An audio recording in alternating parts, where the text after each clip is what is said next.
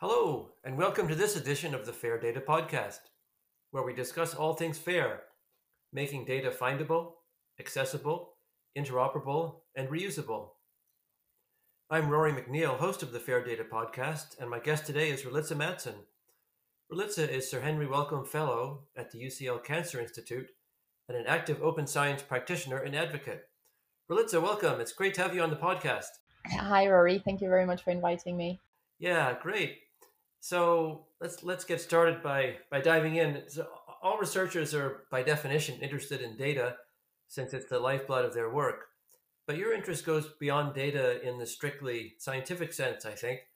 It extends to explicitly thinking about managing and using data more effectively to enhance the quality of your research. So tell us a bit about how you developed this perspective and interest. Presumably this was part of your personal growth as a scientist? Yeah, so that's an interesting question, and I think it partly boils down to personality. And I think you are a particular person when you decide to become a scientist, and you tend to, or you should at least, I think, tend to be obsessed with the truth or getting as close to the truth as possible. So I would like to think of myself as being that type of person. So I'm always very, very worried about results potentially being confounded or wrong or some error somehow slipping in without me noticing.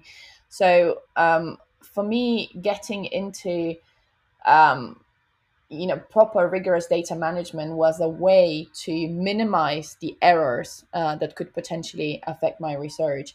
So how can I be sure that what I'm studying reflects an aspect of the truth? And this obsession with minimizing the error as much as possible was what drove me into um, understanding and learning about fair data, good data management practices. It also is a way for me to stop and actually think about my data rather than focusing consistently on getting as much data out as possible. So that's quantity. It's also about stopping and asking yourself, well, is the quality of my data okay?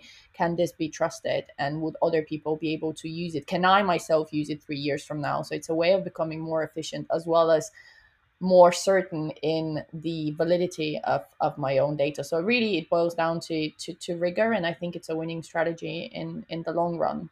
But it requires that sort of realization early on and seeing the benefits that this has long term. That's really interesting. Really interesting. I wasn't kind of expecting that answer, but it's really interesting. So the two things which I think are the personality aspect, which is clear. It clearly makes sense, and you're really developing it kind of an internal quality control mechanism, so to speak. Which is and I've seen that myself in your research. So fascinating. So anyway, what is the focus of your current research?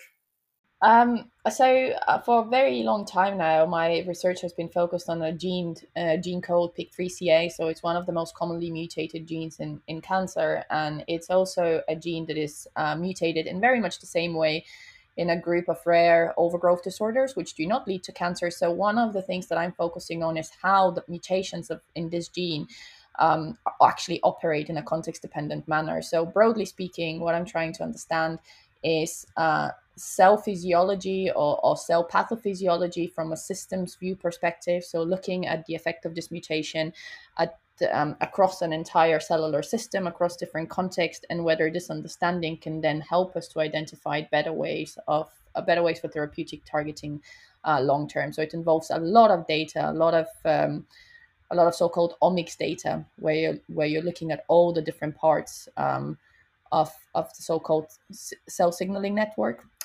It's a little bit of jargon, so it might be a little bit difficult to understand, but I like to think about it a bit as if you're trying to understand the functioning of a computer by looking at all the wires as opposed to just looking at one individual component. Because if the computer is broken, you need to know how the whole system is wired up together as opposed to just how one component works. If you need to fix it. So that's it's a lot of cell biology joined up with some of these new fields of um, network data analysis. Yeah. So could you thanks for that background. Could you dive down a bit and then maybe relate the particular data management challenges your field of research and the kinds of data, the omics data and the network things that you were mentioning, what particular data management and kind of quality control issues does that throw up for you? So first of all, there's the issue with space. These types of data take up a lot of space. So it's actually, first of all, you need to be in a place that has this infrastructure, that the appropriate storage capacity for your data, and also automatic backups, etc., so that you don't lose these data. It's very expensive to generate these big data, these big data sets. The second issue is when it comes to data analysis, especially when you're dealing with such big data sets. The analysis is quite modular, so you have many different steps, parts of different workflows, and documenting those workflows consistently and transparently is really, really important for the purpose of reproducibility and further use of the data. So again, one needs to keep in mind that at every step, it's important to be as clear and as transparent as possible regarding the steps that have been taken. So that comes down to, you need to have some awareness of bioinformatic tools or coding tools such as R, for example, use of notebooks, so that all the analysis are documented. So that's another aspect of it, knowing, getting into understanding good coding practices, um, and linking it up with these big data sets. Quite often you actually can't have the data stored on your computer long term, so you need to make sure that whatever solution you have chosen is joined up with whatever local analysis you're performing. I don't know if that makes sense, but basically you need, at each and every step, you need to document exactly where the data are, how they have been processed, if they have been moved to a different location, how can they be accessed, how is this linked to whatever analysis you're performing in the given moment. Um, a lot of moving parts, I would say, and usually these analyses also performed over long periods of time. So you need to be able to go back into them very quickly and understand what has been going on. So again, that documentation becomes key. And sometimes it's very easy to just brush over it and say, oh, I'll remember what I've been doing. But most of the time you realize it's not the case, and it's hugely beneficial to actually apply these FAIR data principles early on, even at the simplest analysis steps. At least that's what I found very beneficial for my own work. And it also obviously helps others trust your work. And maybe one thing I should say is also with, in terms of, because I'm an experimental biologist, so obviously all of these, I'm not just doing computational analysis, so there needs to be a very clear documentation of exactly how the experiment was performed. And again, you need a way of linking that experimental information with the downstream data.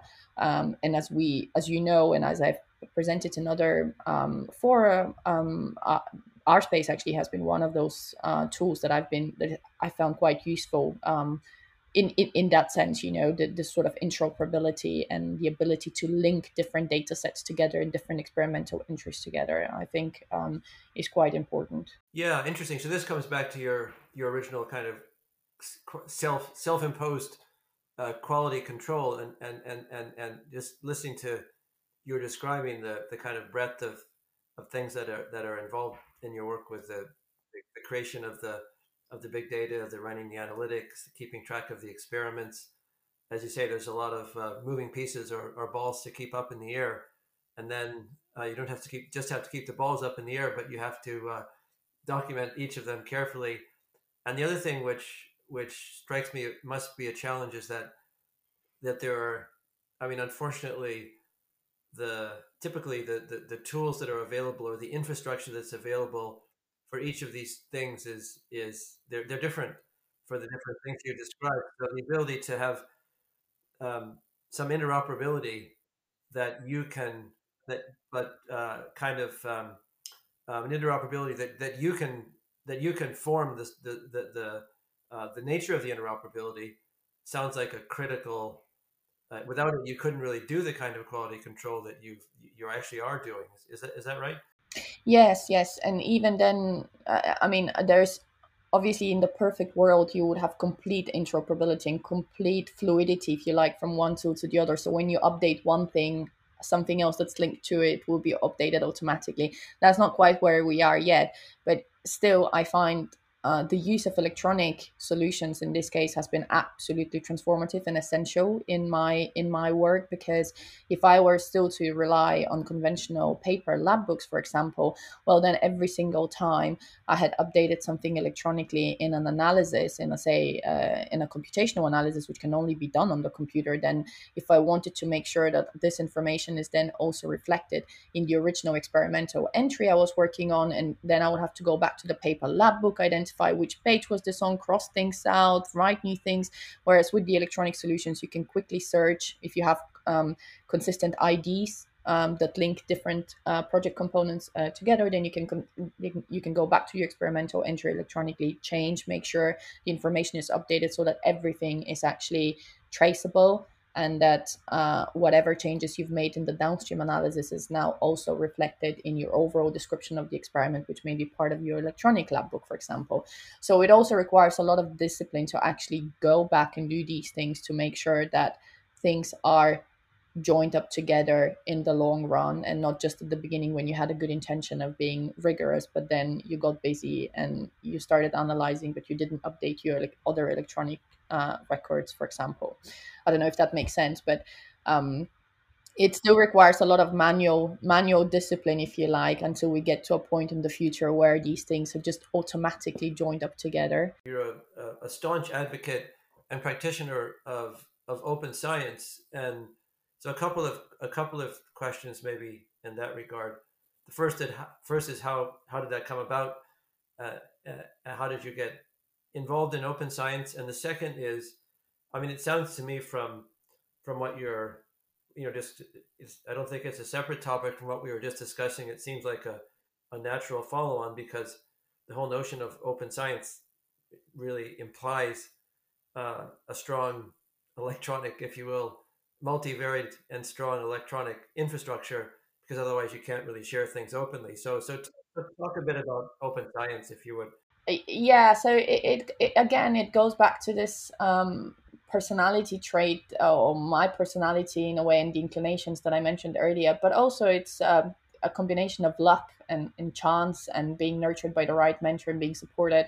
So I happened to start my PhD at a time when, if you like, the tectonic plates of the biomedical research landscape were starting to shift quite substantially, and this was caused by the realization of, or discussion about, the reproducibility crisis. And I know that some people actually spend a lot of time discussing whether there is an actual reproducibility crisis and what really drives it. So it's not for me to discuss this, but the truth is that this topic spurred a wider discussion about research culture, about questionable research practices, and ultimately it forced us to ask the question: what drives scientific conduct?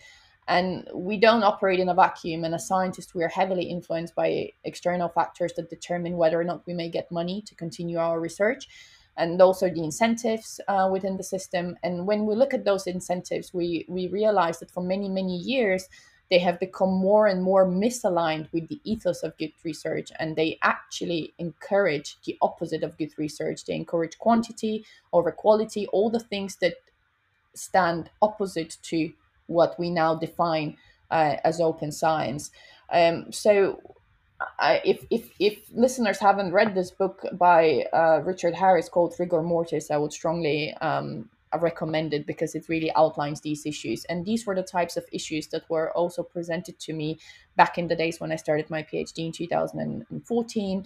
And when you realize that the scientific system in a way is broken, then you have two options. And one is to say, well, I have zero power, I'm nobody, so I'll just be passive and let someone else sort it out, or otherwise just let it be whatever it is. Or you have the second option, which is you decide that you can and you will try to make a difference, even if it's just a small difference. And I chose the second option. And I was lucky to be at the University of Cambridge at a time when they were starting many initiatives, such as the local data champion program, and they had many different courses and seminars on data management, on transparency, reproducible research, etc. And I decided to attend those. And I early on realized that these were all ways of working that would actually make my own research better. And by promoting it across to other scientists, it was a way of improving science and the way science is done. Again, if you see science as a vocation, if you see it as something that's supposed to improve human knowledge, then you you actually care about making sure that that people that the way science is done aligns with what we expect from it. Um, so yeah, that's what got me into open science more and more, I would say. Again, the right time, the right place, and probably the type of personality that I have, I guess. It's interesting also that you actually took up the opportunity of some of those uh,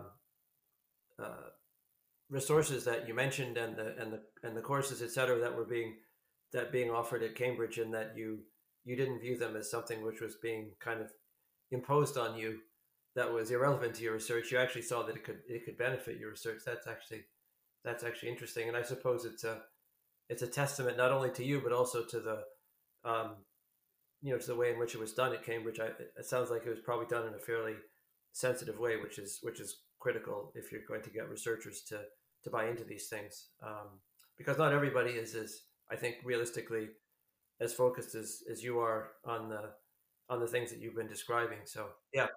No, and that was also quickly the realization. And actually, one of the things that was very clear early on was that despite all these great initiatives being available, not many researchers were actually engaging with them. And that's also partly because of the incentive structure. So if funders are not asking you to publish all your data openly, all the data that go into a publication, that go into the generation of publication figures, if those data are actually not supposed to be or expected to be deposited mandatory, then researchers obviously won't be paying much attention to the practices that are required for making these data publishable in the public domain.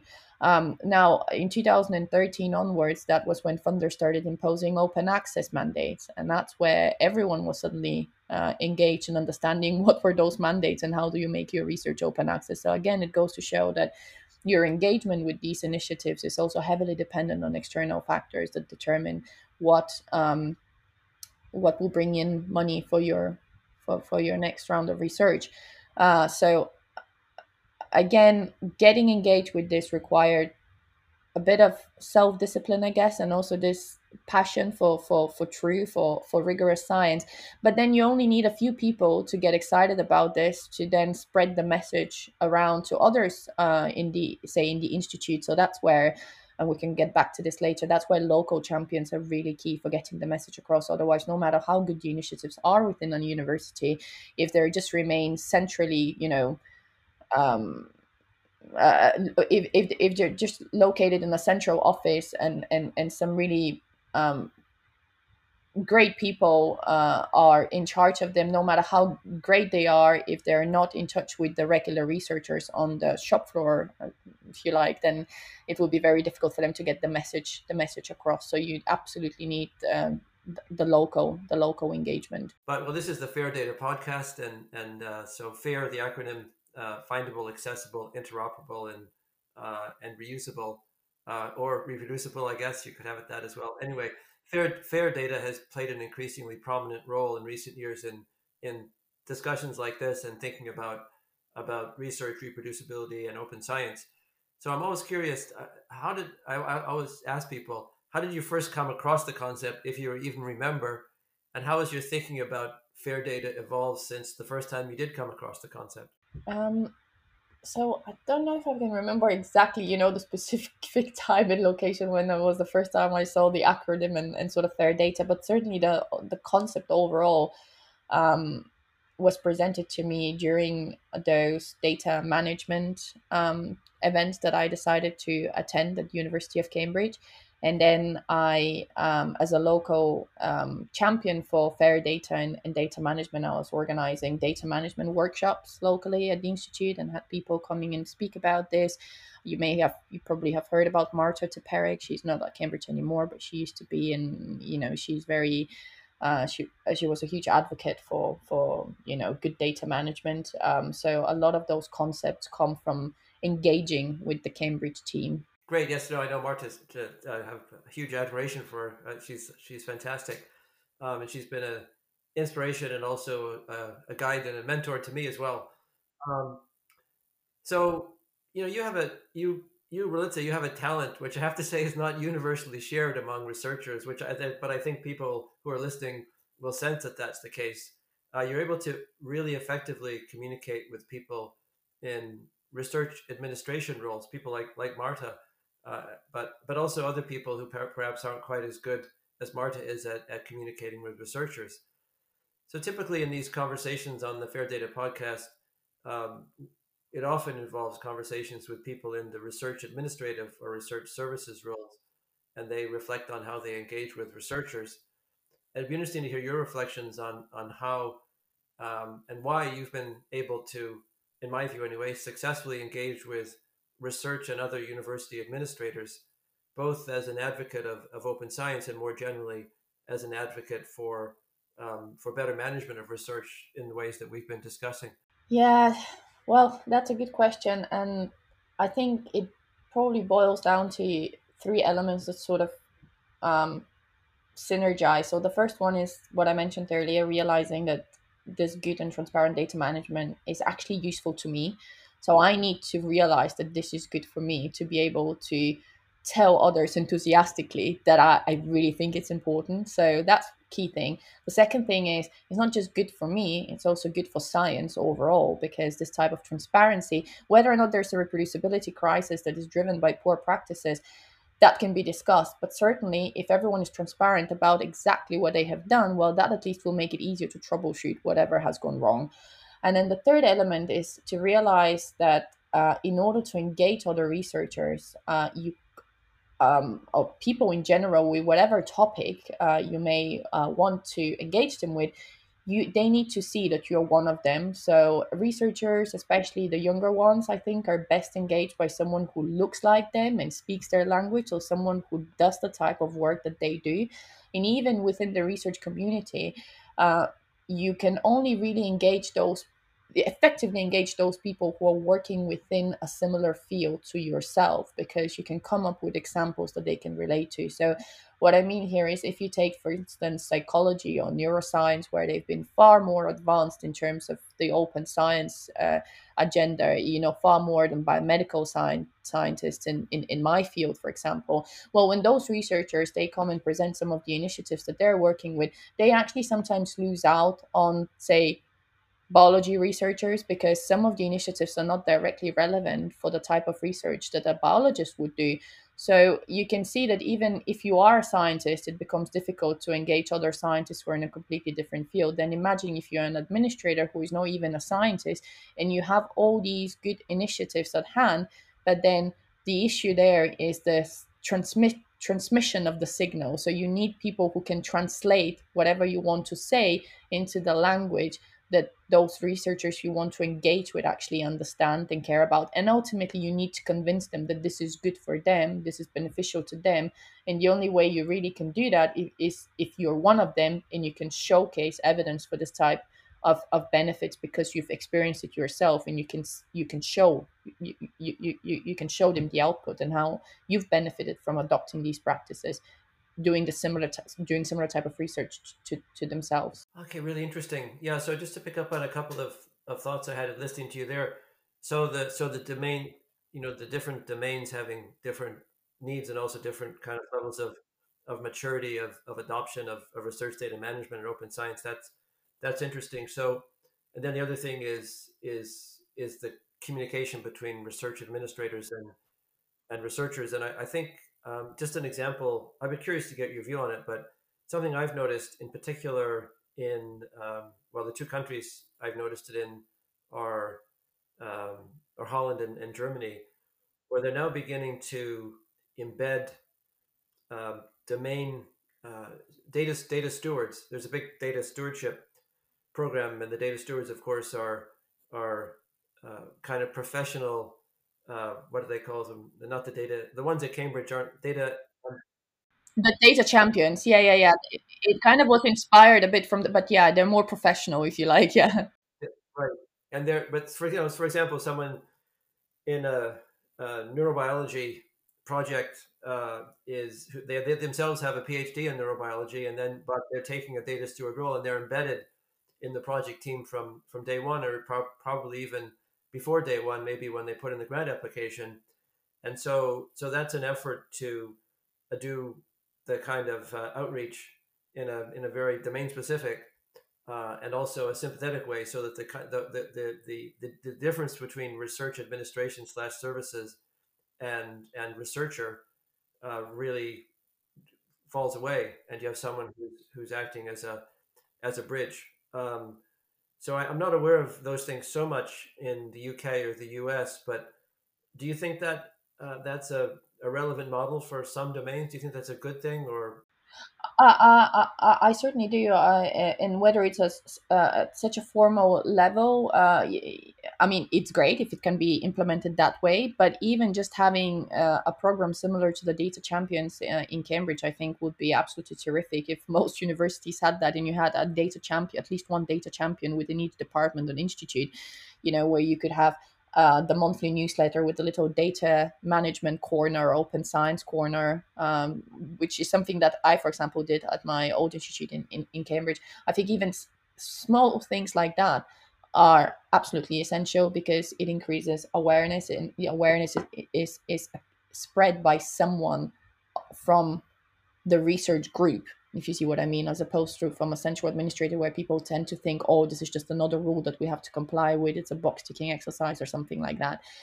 So in fact, we wrote about this 3 years ago almost now, about how do we get towards widespread open research and insights from the Cambridge Data Champions and beyond. There was a blog post that uh, I contributed to with people from the Open Research Office at Cambridge, and that's where we also discussed these benefits of having a data champion program, or as you say, more formally, even data stewards. I think.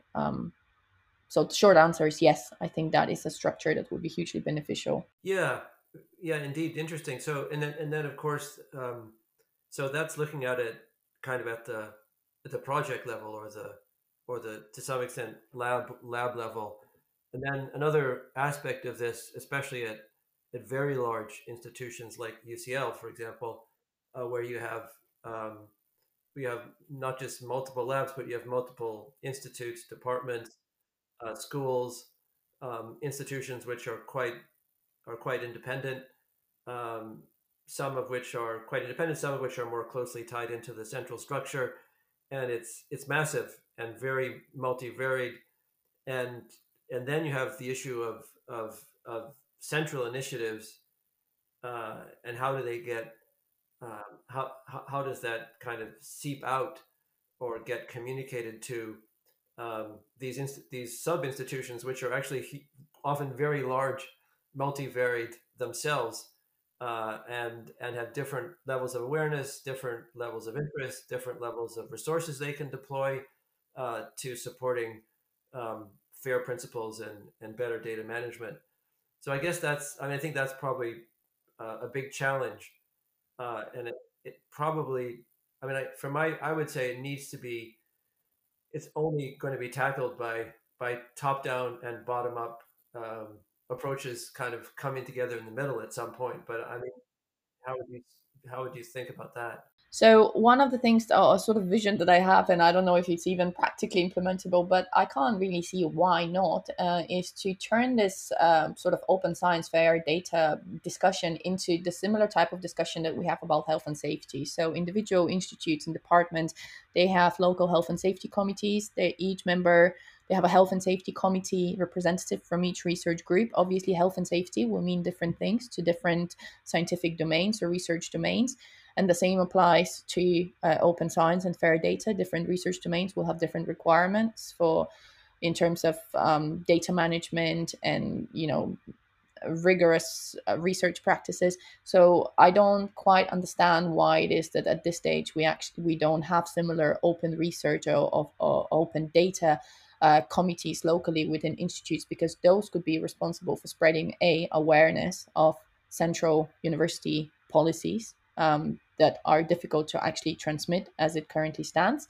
And they would also be much better able at flagging potential issues and requirements that local researchers may have that are specific to their discipline. So it will create this two-way dialogue, and it will also uh, embed discussions of research culture and I think data management is actually a key part of research culture, as I said, because for me it's a quality control mechanism for research.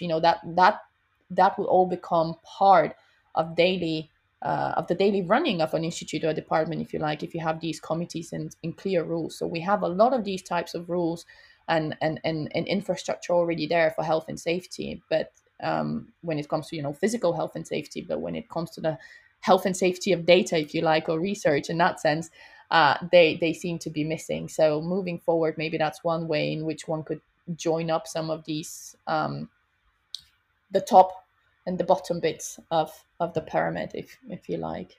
Yeah, that's a great suggestion, and that leads and that's an example that leads perfectly into what's going to be my last question, which is looking on the optimistic side. We all know what the challenges are, and we've discussed some of the challenges. But what do you see as one or two of the key realizable opportunities for FAIR-ification of data and open science in the next couple of years? And I guess what your suggestion for the institute level committees is actually one. But does anything else come to mind?